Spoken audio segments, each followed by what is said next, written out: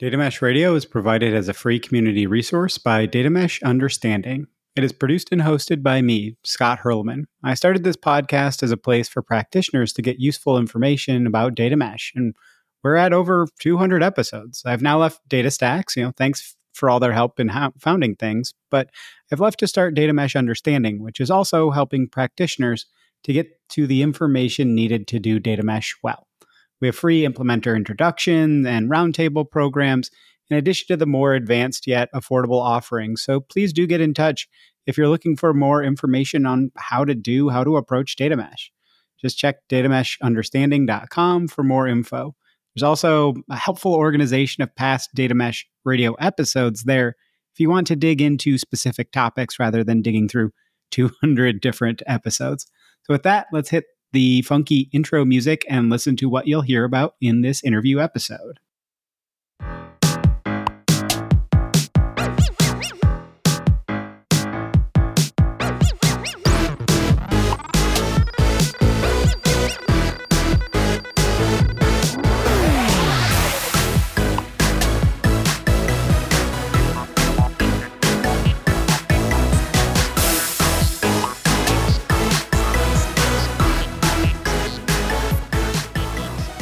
This is a Data Mesh Summit Takeover Week. Data Nova, the Data Mesh Summit, is next week, the February 9th and 10th.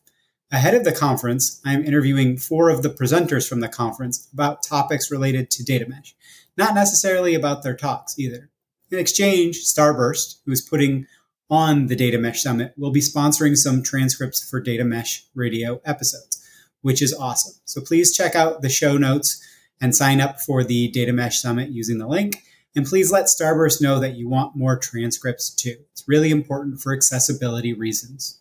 And now a quick word from Starburst about why you would want to attend Data Mesh Summit. Hi, I'm Jess. Here are the top 6 reasons to attend Data Nova, the Data Mesh Summit. The first reason is we have a real genius as our keynote, Steve Wozniak. That's right, the Woz. So whether you use a PC or Mac, what's up? The Woz has certainly transformed the lives of billions of people around you. Join Data Nova to hear what the Woz has to say about his journey as a tech entrepreneur. Hear his thoughts on innovation, creativity, and the future of tech. Register now.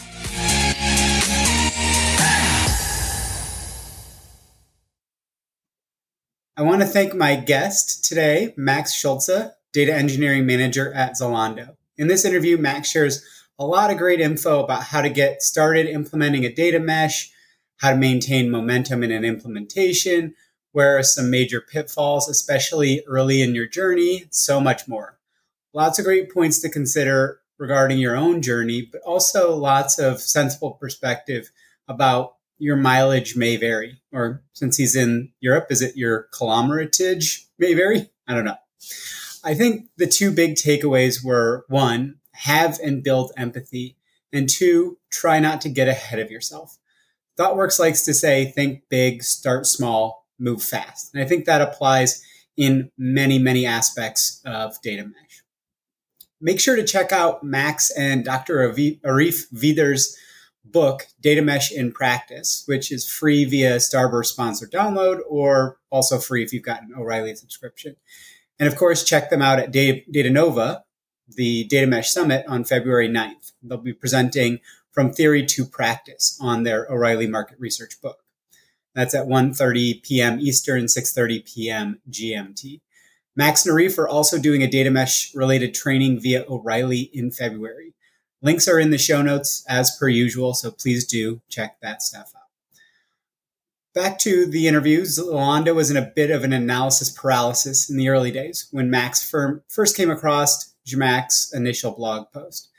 And it really spoke to the pain points that they were having. Max realized that even as a technologist, the technology side is not the most important aspect to fixing what was ailing them regarding their data lake setup. Pulling an inverse Conway maneuver for the entire company wasn't going to work, but small inverse Conway maneuvers would help move things forward. Their first steps were to take a step back and make very conscious decisions about data.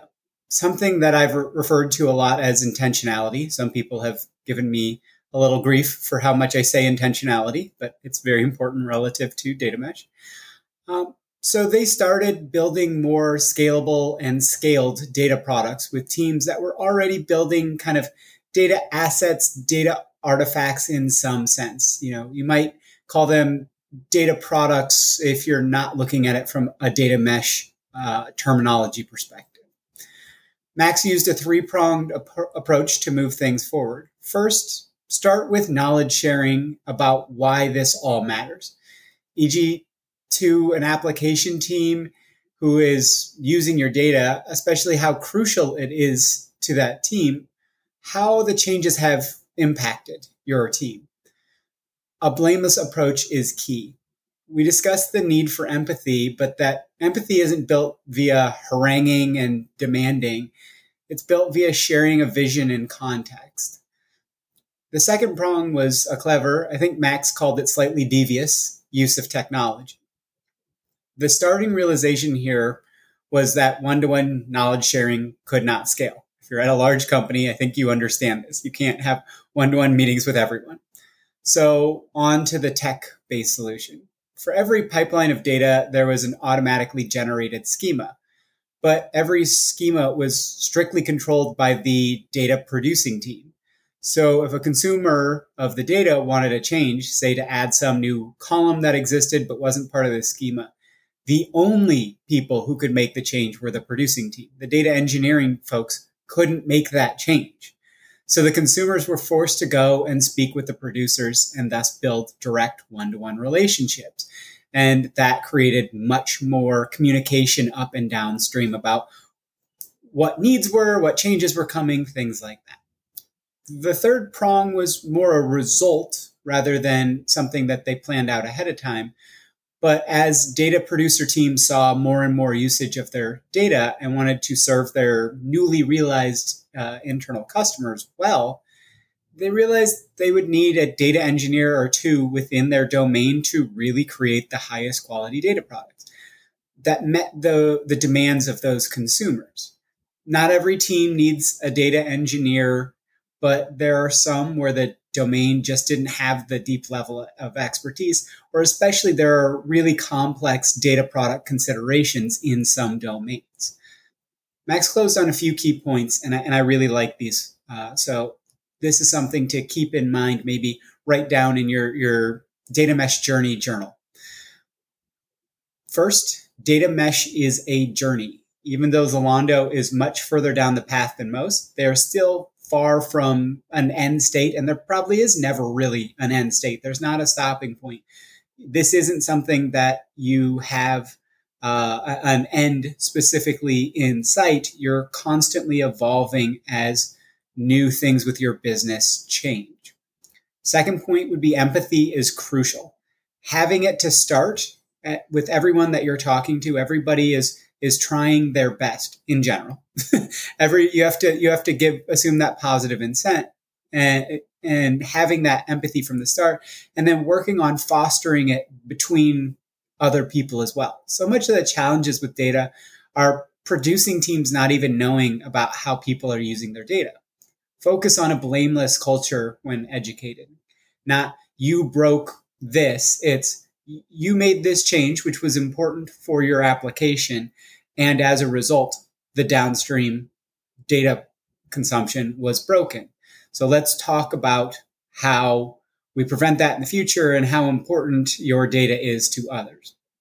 Third point, technology is important, but far from the most important aspect to getting data mesh right. Starting with technology only is likely to lead you in a wayward direction.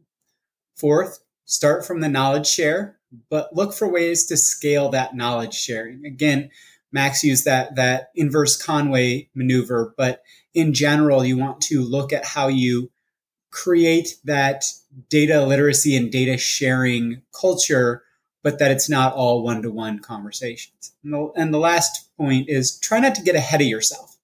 Max mentioned this on the governance side specifically, but I think it's important for all of the pillars. If you just give the domains data ownership, but not the tools and resources to handle sharing their data, it won't go well. If you try to make a platform capable of dealing with 1,000 data products before your first one is in production, that's headed for disaster. Have patience, move forward together. Again, think big, start small, move fast. With that, I think you'll really enjoy this episode. Okay, enough of just me. Let's hear from our awesome guest in this interview episode.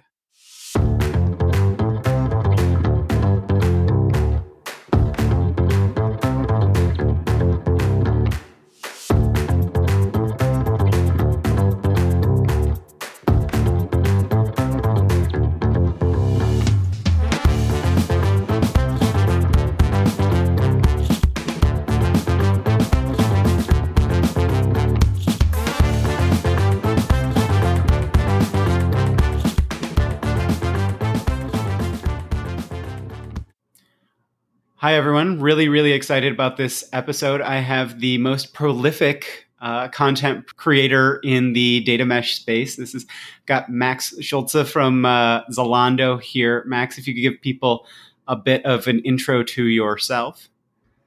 Hey, Scott, it's a pleasure for being here with you today. I'm really happy to jump on the podcast together with you. And it's been amazing that I got the invite. And yeah, absolutely. I'd love to give a short intro to you folks out there on where I'm actually coming from and what's my background and what makes me actually talking about data mesh at this point. Generally speaking, I am a data engineering manager at Zalando. As Scott already mentioned, for those of you who don't know Zalando, it's the biggest European online platform for fashion. And it's also a huge tech company. And they had a very strong focus on data for quite some time.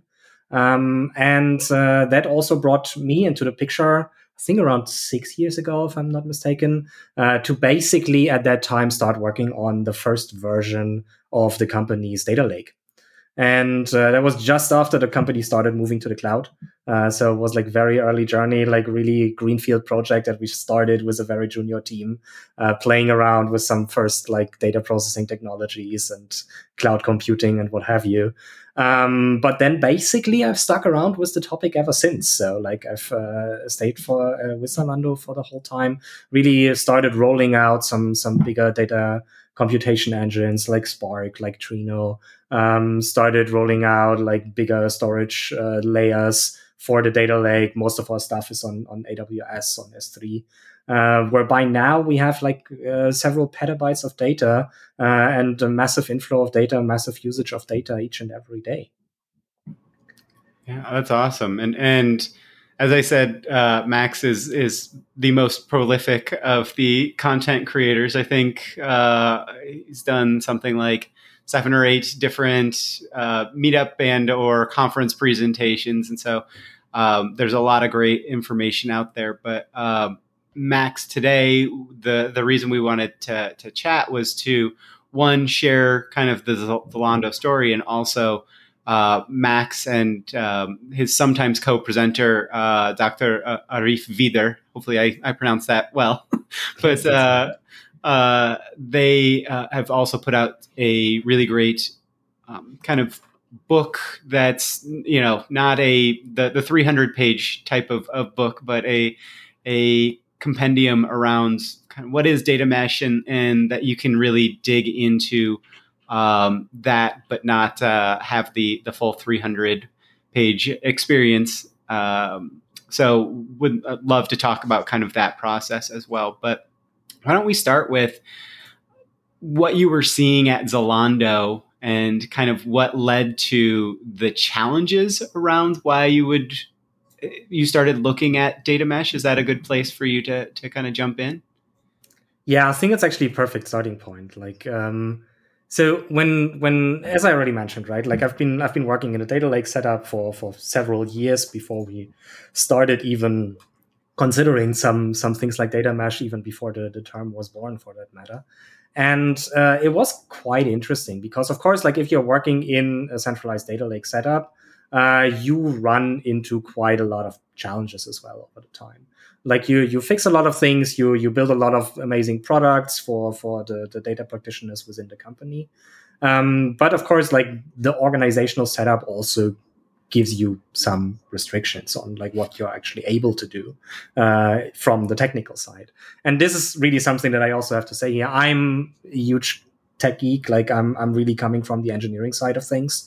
So like I've really always been looking at how can we turn this into like infrastructure, into platform, into just like engineering topics for that matter. But also I had to realize that eventually there are a bunch of things that come more from an organizational angle, let's say. And that's something that I also realized at Zalando. And this is something that we've been discussing a lot with several colleagues within the company. And eventually this data mesh term popped up, right? It was like around the time when Zhamak published her first article on the topic, when people started talking a bit about like this new data mesh thingy that was coming out there, and that was discussing like a couple different approaches on how to address certain challenges. The interesting thing for me then was to look into where this is actually coming from, like to understand like why data mesh, right? Like what is the problem that it's actually trying to address. And this was when I realized that a lot of these challenges that were mentioned there were actually very similar to the challenges that we already ran into over the time. And even more so, the some of the solution ideas that were presented there as well were also partially overlapping with the things that we came up with already. And that's what I found very, very interesting, because that for the first time made me realize that it's not just us who are having like some very specific Zalando challenges that only we have in our setup, but that it's actually something that a lot of people in a lot of companies are actually facing the same challenges at the same time. And this is where like the whole discussion around data mesh really started.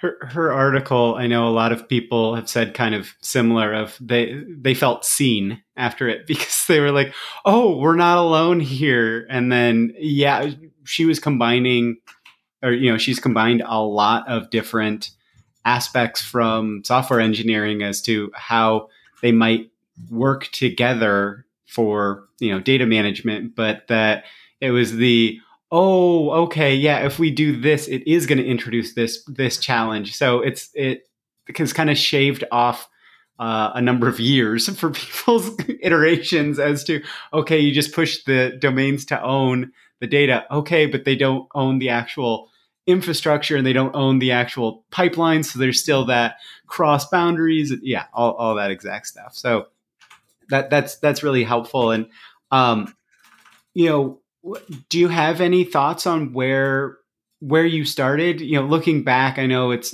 been a few years, but like if someone were to think about where to get the momentum behind this, where to jump into their POC, is there? I know you've given a couple of examples of stories of some of the exact challenges that you saw. I think that might be useful around that as well. But you know, if we can interweave some things to help people get over the hump to actually get going, because I know a lot of people are in analysis paralysis around that. Yeah. No, absolutely, because that is exactly where we were coming from at this starting point as well, right? And I think we can also consider ourselves lucky that we had been at that point already when the whole discussion in the community essentially started, because that is essentially also where I picked it up, where I realized there's a lot of discussions about the theoretical foundations on the topic. But what people were really lacking at that time was some practical examples, right? So all I did, and that was like really my first involvement with the whole topic, was, well, I went to a couple conferences and said like, yeah, this is how we are doing stuff. And this was not necessarily even like largely entwined with like the strict theoretical foundations and like following everything by the book, but it was more like, yeah, we are picking up the general idea and we are picking up some of the things even from the technical side, again, because that was also my background, to really put these things into practice. And this is something that I think like we have been one of the first to actually like share our practical story for that matter. And that was something that was incredibly appreciated by the community. to like really like look at some practical examples and look at some solutions, not necessarily just to identify if this is the exact challenge that we now also have and to see like the exact path out of that, but to really like trigger a thought process. What are the questions? Like that's the thing is, if we're trying to provide all the answers for everybody, it's not going to work. But if we can work towards providing the questions of, here are the questions you have to answer for yourself. I just interviewed Juan Cicada yesterday, and he was talking about centralization versus decentralization. And there's, 50 different things that you have to specifically, some very high level, very important, some not nearly as high level or as important, but you have to figure out that sliding scale for yourself, because it is dependent on your organization. But exactly what you said, you've been talking about the practical and in practice, and what does this actually mean? And it has been very helpful to a large number of people. So I think everybody, including myself, very appreciative of that. But like, so say somebody is feeling these pains. Did you start from the people process side? Did you start, I mean, you're a technology person. You probably wanted to start from the technology side. Did you do that, or would you recommend that? Kind of two different questions there. Yeah, one of the most painful realizations that I actually had very early throughout this process was that even though I really wanted to make this about technology, it absolutely was not. Like it was really like driven by the people processes, by the organizational setups, and they were in the end much more important than what I wanted to make this about. Of course, like being in the position that I am, also on the Zalando perspective, I somehow needed to take technology as a lever to start pushing organizational boundaries. And this is really something where on the one hand side, we try to get creative and we try to understand like what are certain things that we can do to force people to like change certain behaviors or start moving into that direction. But there was like more a trick, I would say, to leverage technology to push for, let's say, organizational changes for that matter. So it's a moderate scale reverse Conway maneuver, rather than trying to do the full, yes. Like not trying to do the full lever, but it was like the little like stuck parts that you're going around with the crowbar instead of the huge like kind of jack to lift up the 10,000 pound thing. Okay, that's interesting. Like, can you take me through some of the things that you were doing there, or where were your learnings about the that kind of initial process of how you were dealing with people and some of those friction points, and what you found useful, and maybe if you've got anti-patterns as well, like things that didn't work, that could be very helpful. Yeah. So it was quite interesting because, of course, like data mesh is coming from a couple different angles, right? But like one of the core things that I always keep repeating is to bring yourself into the position that you make conscious decisions about data.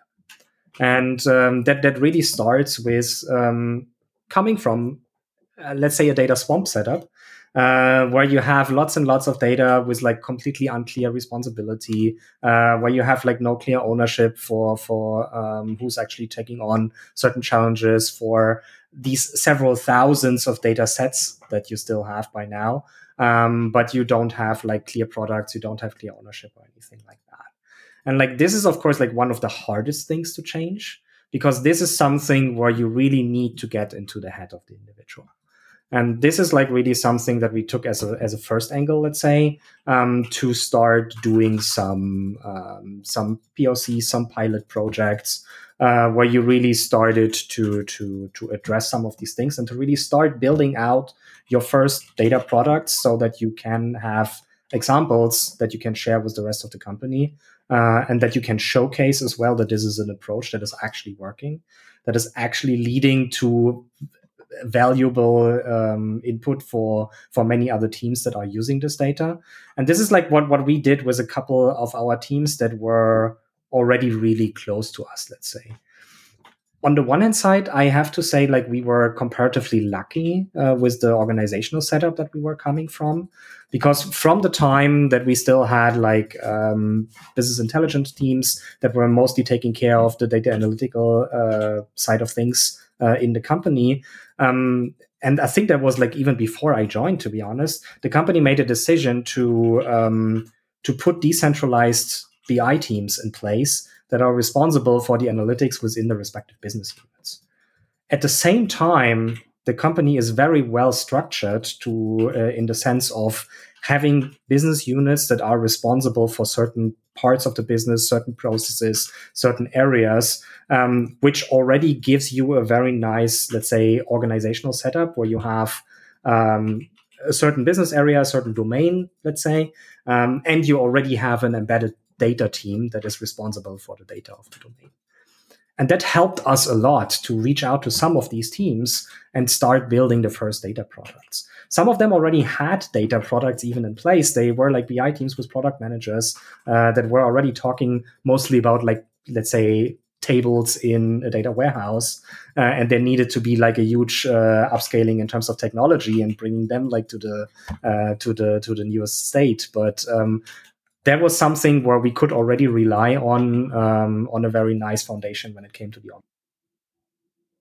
Yeah, I think that's a common challenge as well, is people trying to go to the domains and get them to share their data, but that they're not necessarily bought in as to what that gets them. And so it's nice that you already had somewhat around that. But do you have any insights as to when you were talking to them about when they were upskilling, right? Saying, okay, or upgrading what they were sharing, what were the domains going to get additionally out of doing this? Was there anything that you could share that people might be able to take to go and talk to those domains? Because this friction of saying, hey, domains, you need to share your data, but but not going back to them and saying, and here's why, here's what you get, here's what we get from it, but here's what you get from it, has been something that I've just seen people complaining that it doesn't work. And it's like, well, of course, because you're just asking them to do more work and you're not giving them anything in return. So yeah. And on this point, I clearly have to say that we have essentially two major setups that largely differentiate from each other. On the one hand side, we have exactly what I just mentioned before. We already had these embedded BI teams that for some of them already had product managers as well, and they had like a great product driven mindset for how to work with that data. And for them, of course, it was more or less just a change of technology, just to like upskill them, to bring them to the newest standards, to also be able to work with unstructured data, larger amounts of data, things that didn't fit into their good old data warehouse anymore. That was the comparatively easy part because the basic mindset was already there. And here was really about technology. And if something is actually about technology, that's amazing because that is something that I'm very good at influencing, right? The very hard part was, of course, all the others out there. Yeah. So I mentioned, right, that this was like mostly the stuff that we had in the data warehouse. But for instance, we have a company-wide event bus that has like something between 4,000 and 6,000 data sets that are flowing through there on a regular basis, which are largely created for service-to-service communication. So this is like really the transactional world speaking with itself to make the business run. But for some reason, we put a pipeline in place that actually archives all this data into our central data lake. And of course, now you have this huge archive of like petabytes of data in the end, thousands of data sets where nobody feels responsible for. Right? And this is the part where it's much, much harder to get into. Right? This is like the part where you really need to dive into specific use case, convince specific teams and specific business domains one by one to actually make them adopt like new habits and take on new responsibilities. How did you start that conversation, or how did that conversation go? Were you the one that was leading it, or how did the organization get them kind of bought in? Because exactly what you're talking about of these a lot of domain teams are just not familiar enough with the data. So you're going to them and saying, "Hey, I need you to do these things," and not giving them the additional resources, both on the technology and the people knowledge side. So you're just giving them responsibilities, just adding more work to them. So of course they're going to kind of push back. So like, how did that go, or how did you get over that hump? Yeah. So there were several layers to that, I would say. Starting with some like initial knowledge sharing awareness to really drive people towards understanding like how data is being used. There was a second part where I was like basically drawing one of these technical tricks to actually force people to talk to each other that I will get into in a second. And then, of course, lastly, there is really the part where you speak about adapting something on an organizational level, bringing people to the point that once they understand certain responsibility, they can also get into the position where they can, for instance, get more resources, get additional engineers to actually take care of these responsibilities. Right. So these are like more or less the three steps that I want to touch on. The first one is, of course, something that I really started running around in the company and like started giving training, started giving talks, started to have one-on-one conversations with people where I knew that this is actually a very impactful, let's say, a specific data set that has actually many users. To really get the buy-in of certain people, explain them what are the challenges that we're actually facing in the current situation, and not even necessarily like blaming them for something that they are not doing, but just presenting them with a situation of saying like, hey, there is this other team that is actually using your data. But they had a problem last time you actually changed the schema because it was completely breaking their process, for instance. Where many times the people actually came back to, somebody is using that. Oh yeah, I didn't know. That was actually not meant to be used that way, right? And this was like one of the most common reactions where people were simply lacking awareness, but like completely. And this was like really tough on the one side to get this reaction so many times, but also to see actually what kind of motivation and drive it triggered just by getting people to be aware of the situation. And this was already really impressive to see that all of a sudden, once people realized that there was a dependency to them, they actually wanted to help.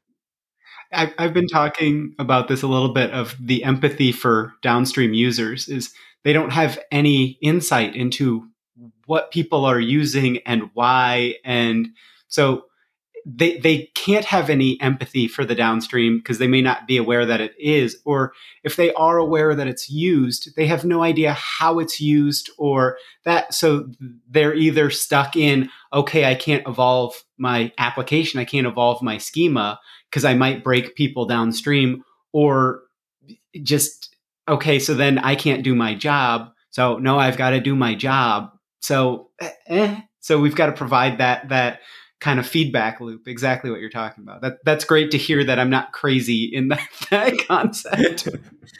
Yeah. So. And the interesting part here was really like that this was an amazing starting point, right? Like that you could actually have impactful conversations to push single use cases forward.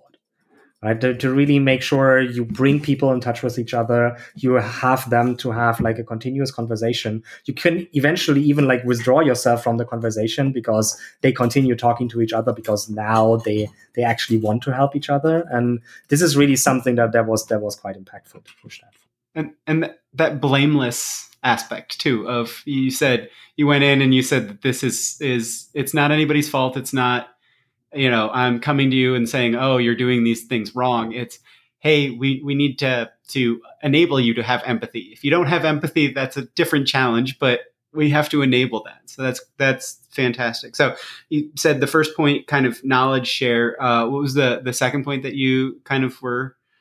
Yeah, and the second point was then really to think about like, okay, this works really nicely, but this doesn't scale. Like I cannot have one-on-one conversations with every single team in the company to convince them that there is actually somebody that needs their help and that they should get involved with them to actually push them forward, right? This simply didn't work from that perspective. And that is like, again, where my platform thinking like came in, where like me as an infrastructure engineer tried to figure out like, how can I start a technological setup that that forces people to talk to each other, let's just say. And that's where we pulled a really neat trick when it came to the very same event data sets that came from our company-wide event bus that were archived in our data lake. Where on the one hand side, a lot of that stuff, or actually all of that, was JSON data. Very, very poor performance for analytics, so very tough to actually work with that on an analytical scale. So eventually we put a pipeline in place to convert this into a binary format so that we could have much faster analytics and much better performance for the users that actually wanted to make use of the data. But to convert something into a binary format, you need a schema. And you need a schema that you can rely on that needs to be provided from the input side, and that cannot like break all the time because people that would actually break the conversion and again break all the downstream use cases. And what we did is we put schema evolution system in place that relies on a schema that is actually registered in the event bus, that is under full control of the owner of the dataset. And that is where the fun part comes in, because whenever something was changing in the schema, in the event bus, it would automatically be adapted through our pipeline and also make these changes available in the binary version of the dataset, which is a very cool feature.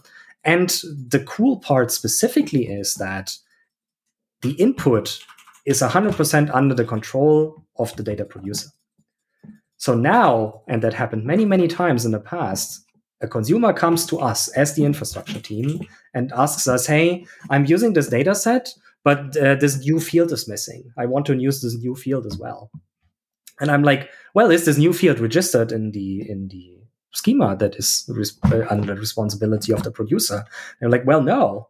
Well, we are like, well, then ask them to do it, because, our pipeline has this automated feature where once they register it, it automatically gets put in place, and then you have your data.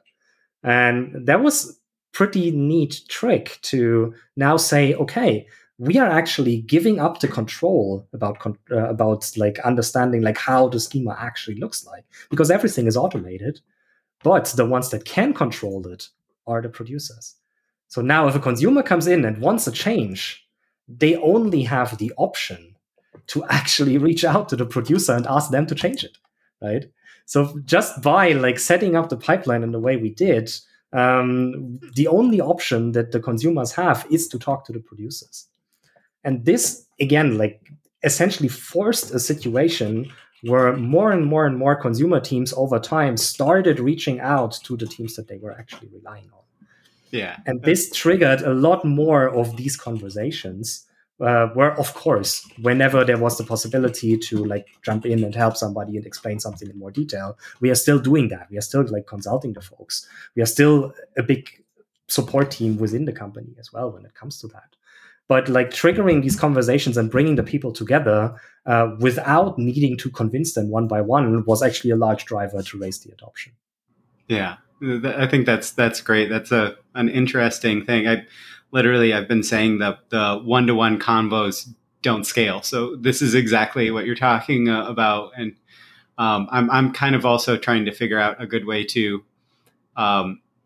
maybe even record one-to-one conversations where there is an interview about a data product or things like that. So that way people, when things are debuted or when there's a major new feature change or whatever, there's just like a little video people can watch, right? That they go, oh, okay, I can do that, so it's great. And then, so you started with the knowledge share, you kind of used reverse Conway in a very clever way as kind of the second. And then the third point that you were kind of talking about going down for this as to affect the organizational change that needed to happen. Yeah, that was then something where, like after going through these first two steps, I slowly saw the thing starting to take off. So I slowly started to see more people get involved in the conversation, not just from the perspective of wanting to learn, but also from the perspective of wanting to share. We actually had like first data producers that wanted to share how to build a data product. Like what were also the technical things, what were the platform capabilities that we were offering that they were using to build their specific data product, so that others could ease the setup to actually do the same for their respective business domain. And that was quite interesting, because on the one hand side, it made me incredibly happy to see that there's like more and more people that are seeing and feeling that it's actually becoming a success and that are interested in sharing the success story. Where I also honestly have to say, I am very, very happy for the general culture that we have at Zalando in the tech space, which is usually about openness, which is about transparency, which is also about sharing failures to like really understand and learn from the mistakes of others. But to then also advocate the behavior of having people share like what are new approaches that they tested, what are new approaches that they actually were able to pilot successfully and that they now want to share with others. And this is like something where the first people started to speak up, to raise awareness, and started to become like multipliers within the company to really push the topic forward. And it led to one very interesting thing, which by now I think already like 2 or 3 teams reached out to me personally, discussing, for instance, the budget round of the next year, where they wanted to hire a couple new people, and then they realized that there's more and more data consumers that they're always asking them to do like certain things on the data side, like fixing a schema, like helping them with some content descriptions or what have you, where they realized that their team of backend engineers was not capable of actually performing all these actions in an efficient way, that they came back to me and asked me if it's a good idea for their team to actually hire a data engineer. And this was like really where I was like throwing a party inside of myself, because I was so happy that they wanted to adapt the idea of cross-functional teams, and they actually came up with it by themselves. They like really wanted to take on the responsibility, but they realized that they are not efficiently set up to do that, and they wanted to change the setup, and they wanted to use some of the budget that they had been granted to grow the team in the upcoming year to actually invest into the data space, because there was enough people that actually told them that there is the need, that there's enough value to actually dive deep into the space. That's great. Yeah, there's been a lot of conversations recently about, is that an analytics engineer, where it's somebody that's tied to a data product? Should each data product be developed by a data engineer, or should there be a data engineer in a larger domain that kind of floats between multiple data products? Or I think it's an interesting conversation that every company has to kind of figure out. But yeah, that's great that they were saying, hey, we're not serving our constituents well enough. How did that kind of reflect back on how the domains are measured? Do you have any thoughts on, are domains now measured on how well they're serving their not just the application, the external facing applications and things, but the data consumers? Is that something that Zalando overall has kind of reflected into, whether that's literal compensation or just kind of the internal feedback? Or Yeah, so it's quite interesting because it's still work in progress to a large extent, also on that side. And just to throw that in from the side, data mesh is a journey, right? And like we are nowhere close to actually be finished on that side. We are like absolutely on the journey ourselves. We might be 1 or 2 steps ahead of some others, but we are still very much in the middle of it. And what we are actively discussing at the moment is data product KPIs, Like what are really like metrics that you can measure that showcase like how valuable is the data actually that you're providing to others. Like how many users do you actually have that are using this for their respective downstream processes? How many other data products are potentially built up on top of the things that you already have? But also like just like operational metrics, like in the sense that does it make sense to invest additional money into making this particular data product available earlier every day? Because there are certain downstream consumers that would largely benefit from that. And like once you get into this direction of actually measuring the impact that you have and measuring the value that your data is bringing to the company, you're getting into the situation that a lot of business decisions become much, much easier. Right? Because then you understand, hey, this one data set is the most valuable data set for the whole company, and everybody is working on that. Yeah, then it becomes pretty easy to say, okay, we should probably hire grow the team by like 2 more people to put the additional effort into actually increase the quality or like lower the latency or whatever, because you have a clear understanding of how much impact that would actually have. And this is something, again, like absolutely work in progress. We are still like working on certain standardizations of the setup, working with some teams to pilot specific setups for their current for their specific domain. Yeah, like it's absolutely necessary to measure what you're doing there and to have the metrics about like how well you're doing with your data products, how the adoption is going, and what the impact is on the respective downstream users. Yeah, when I spoke with Juanes Rosiers, he made an interesting point about especially downstream data products of if there's a really popular feature of a downstream data product, should that be pushed further and further upstream, right? Let's say you've got, data product A and data product B is built off of that and data product C is built off of that. And data product C has a really, really popular, aspect or whatever. Could that just be moved into data product A? And maybe data product C goes away, even though it's like this very valuable thing. But, can you push that up further and so that everybody who is accessing this, kind of main data product now also has that? And how do you think about new features of a data product? Like, how do you think about that marketing of you kind of the recommendation engine around data products of you liked this data product, you might also like. Yes, absolutely. It's an interesting concept. So I wanted to make sure that we also jumped into the book and things like that. But was there anything else that you wanted to touch on before we kind of jump into kind of the reason for creating the book and what you've done there? Or? Yeah, I think like we can draw the bridge here as well, because those two things actually, for me personally, tie together very, very well.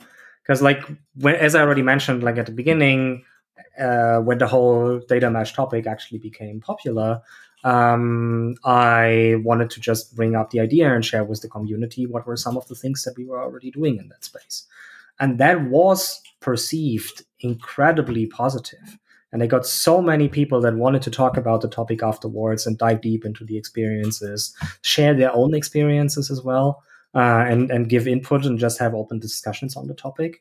And eventually, after one of the conference talks that we were giving on the topic as well, we were also approached by O'Reilly if we would be interested in doing a training on the topic. And that was a very interesting idea at that moment, because like I had honestly never thought about doing something like this, like going into the area of like teaching or like more than just like giving a presentation or like talking to someone, but actually like preparing some educational material on such a large and upcoming topic. We were quite surprised to actually get the request, but we decided to actually follow through with that. And what we specifically wanted to focus on was exactly the part that we discussed at the beginning, which was how to get started from the angle of actually at first understanding the perspectives of each other and developing empathy for the different people that are working with data. And this is like really where our first training was focusing on, to present the different perspectives of like the data consumer, the data producer, the data infrastructure team that is sitting in the middle, and really showcase what are the pain points of each of them. So that you, and at the same time, guiding the people through like some practical exercises to like really feel the pain for that matter, and to really create the awareness that there are others out there like you, or the other way around, that there are others out there that you're depending on that have no idea that you are actually depending on them. So like to really like kick off the ball by like picking up these conversations and push the people towards like just starting to talk about it. Right? This was like the very first thing that we did there. And by the way, we are still running that training as well. I think next one is in February at some point. There will be another one later down the year. So there's still the opportunity to jump into those as well. But then further down the line, we also had the idea to basically expand on that. We wanted to not just stop where like we had the starting point, where we were talking about getting people started from the perspective of empathy and awareness, but to really follow through on a topic and like giving it a bit more extended angle of really drawing out the data mesh journey. And like, what are the different steps that different companies are usually going through, which is very close to what we have actually discussed earlier in the podcast. Like starting from the angle of like, starting small, like having like first pilots that you're really going into, starting to work with like single teams on specific use cases, and then just slowly but surely like convincing others and starting other use cases over time, so that you can understand how to actually scale the whole thing and how to again bring in the platform angle, like how to support the people, how to actually provide the features to make the data practitioner journey earlier. Similar to the point that you touched upon earlier, does there always need to be a data engineer in every team?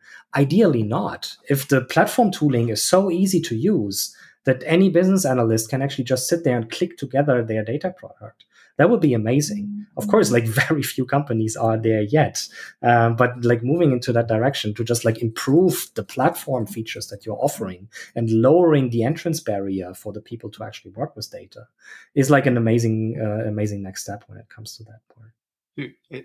It sounds like you're actually just reading off the points, some of the points that I've been making, but you're not. So it's great that we're this well aligned, because when I talk about pushing this responsibility onto the domains, you have to give them additional resources. Is that the knowledge share? Is that they're that you take certain aspects of what they have to do off of their plate? Is it giving them additional people? Is it those abstractions at the technology level? Like whatever. But if you're just giving them additional responsibilities, it's a very not nice move, right? Yes, so yes, absolutely. How do you balance that is interesting, and it's a conversation for every organization. If somebody tries to tell you there's a blueprint for this is the way to do it, I'm highly skeptical. But exactly what you're talking about of you and the incremental approach, right? Where there's been a few people that I've talked to who've tried to say, okay, we've done our POC. We think our platform is ready. We're going to go to all the domains and tell them they have to start publishing all their data. It's like, whoa, that's getting way far ahead of yourself. That's basically heading for a data swamp, but that in a data mesh setup. Like it's the data mess, right? You're just creating too much by trying to move too fast. And so I love a lot of the points that you're talking about. So the book specifically, you're saying it kind of digs into a lot more of the specific aspects of how people could go about these things. Is there any one highlight that you would point to for the book that was like your favorite aspect that you got to where you're like, okay, chapter 2.5 or whatever is like your absolute favorite? Is there anything that you think, we obviously want people to go out and do their reading, but at the same point, is there anything that you think came out of reading the book where you really writing the book that you reflected on and went, oh, that's really like a really interesting, useful point? So there's two different angles that I want to touch upon. The first one is the general structure of the book, so that potentially some people that are interested in picking up also have an idea what it's actually about. On the one hand side, of course, like we are starting off just with a general first part where we introduce the whole data mesh concept, right? And absolutely, if you are already like an expert on understanding like what are the different pillars, feel free to also skip that part. Like it's really, I still love that part because it's like a concise part for like bringing these things together, like in not that extended chapters. Where then the part afterward is really the one where we outline the journey. Right.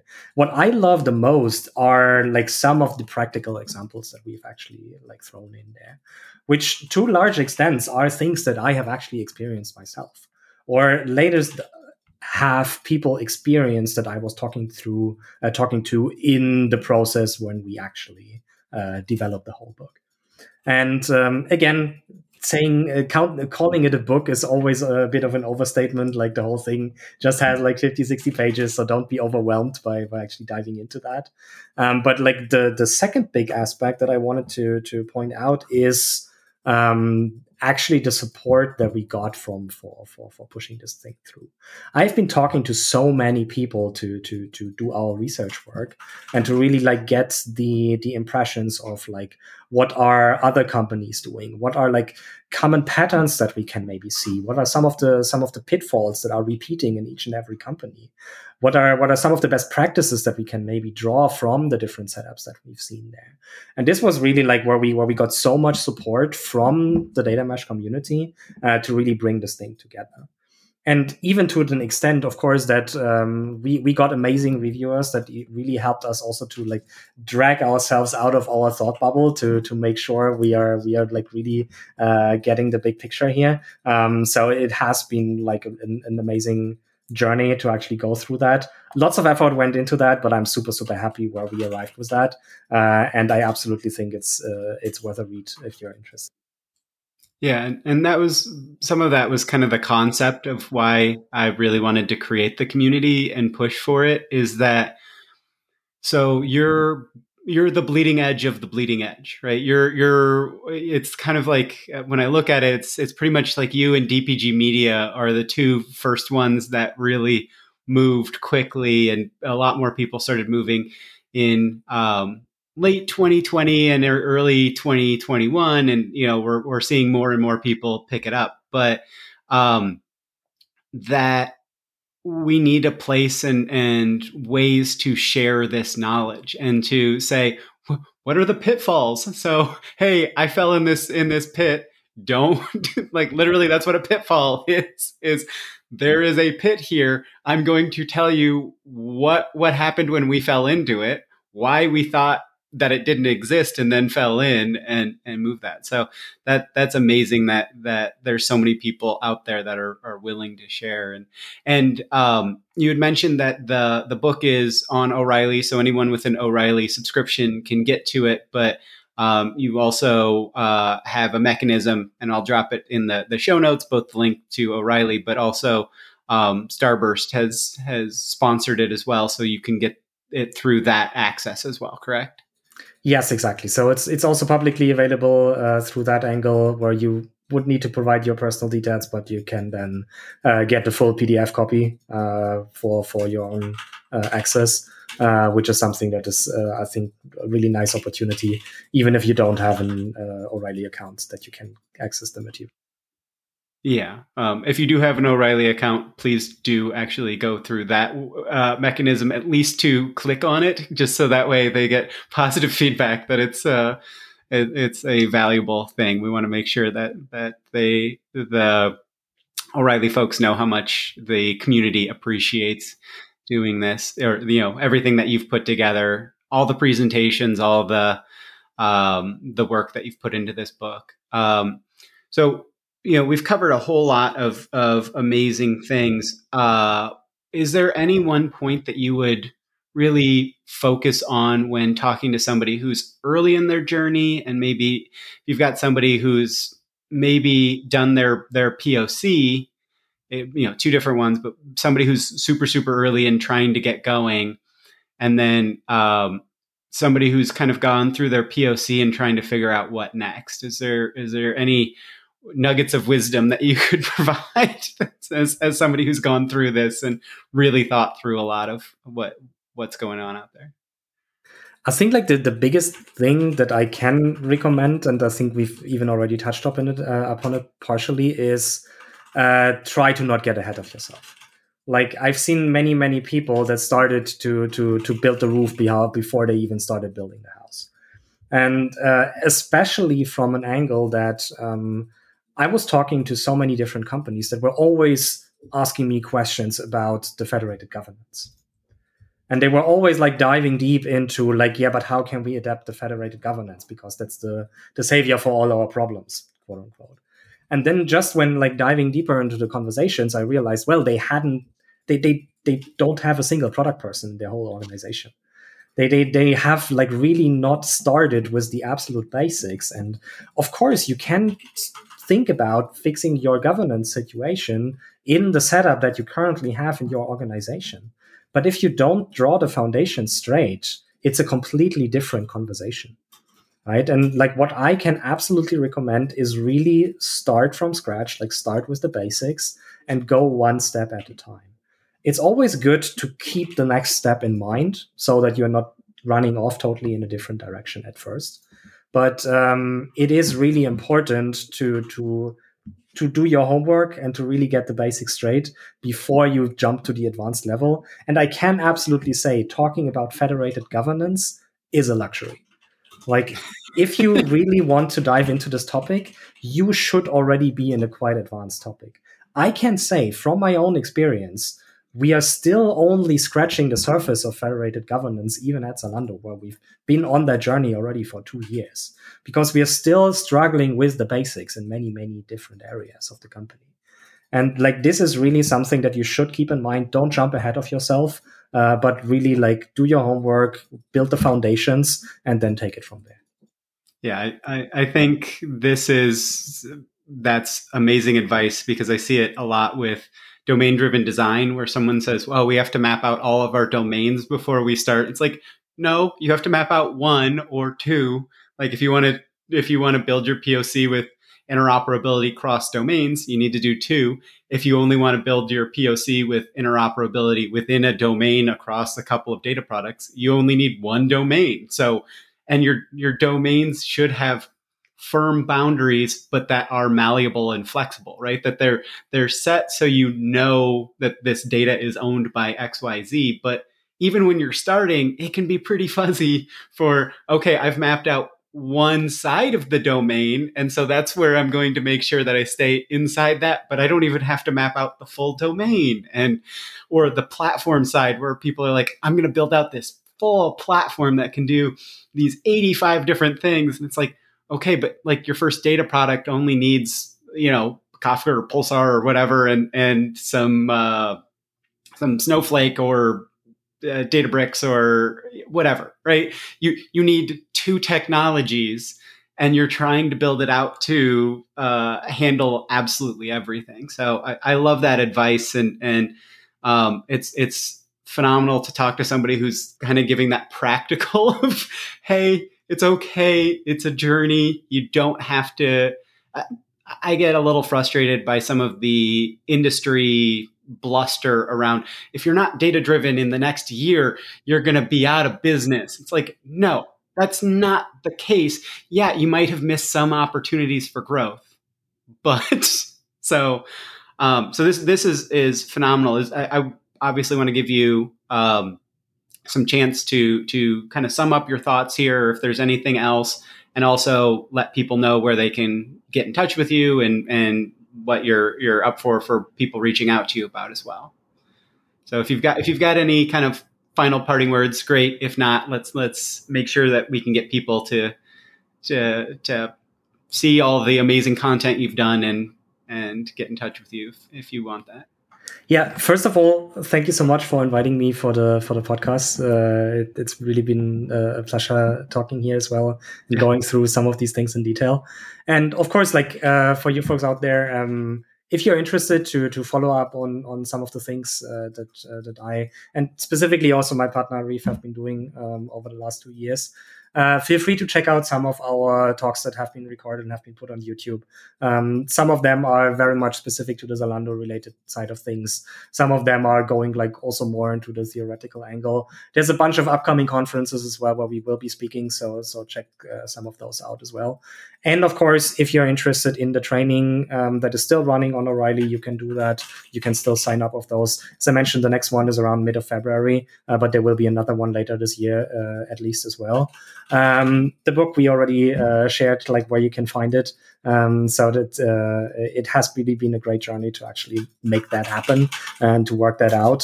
So I really much hope that you folks are enjoying that as well. Leave some feedback.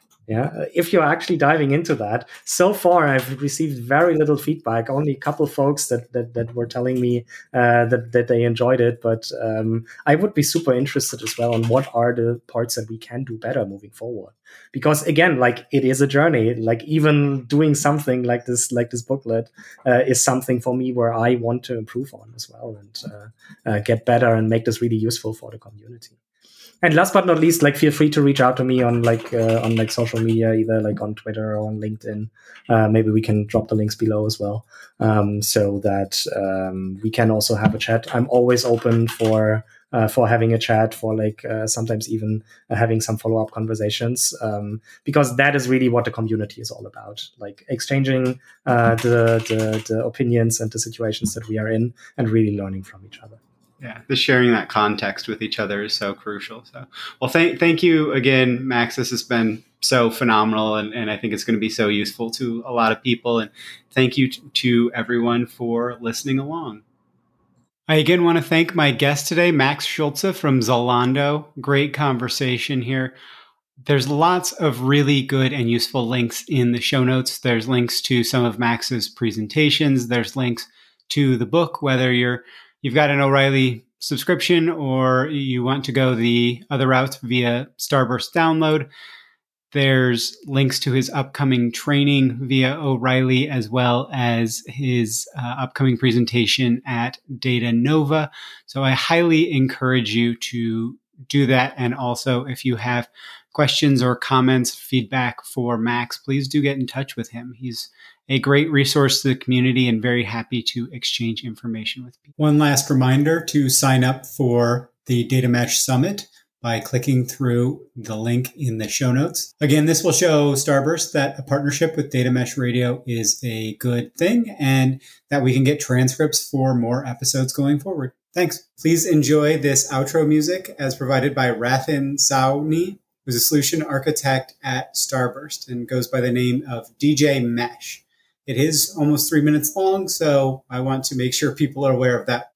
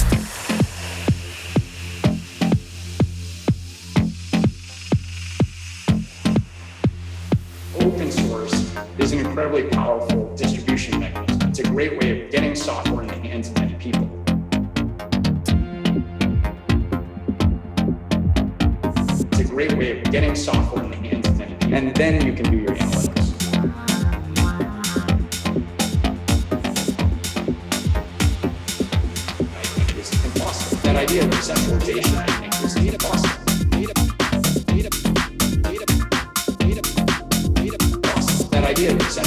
I think, is impossible.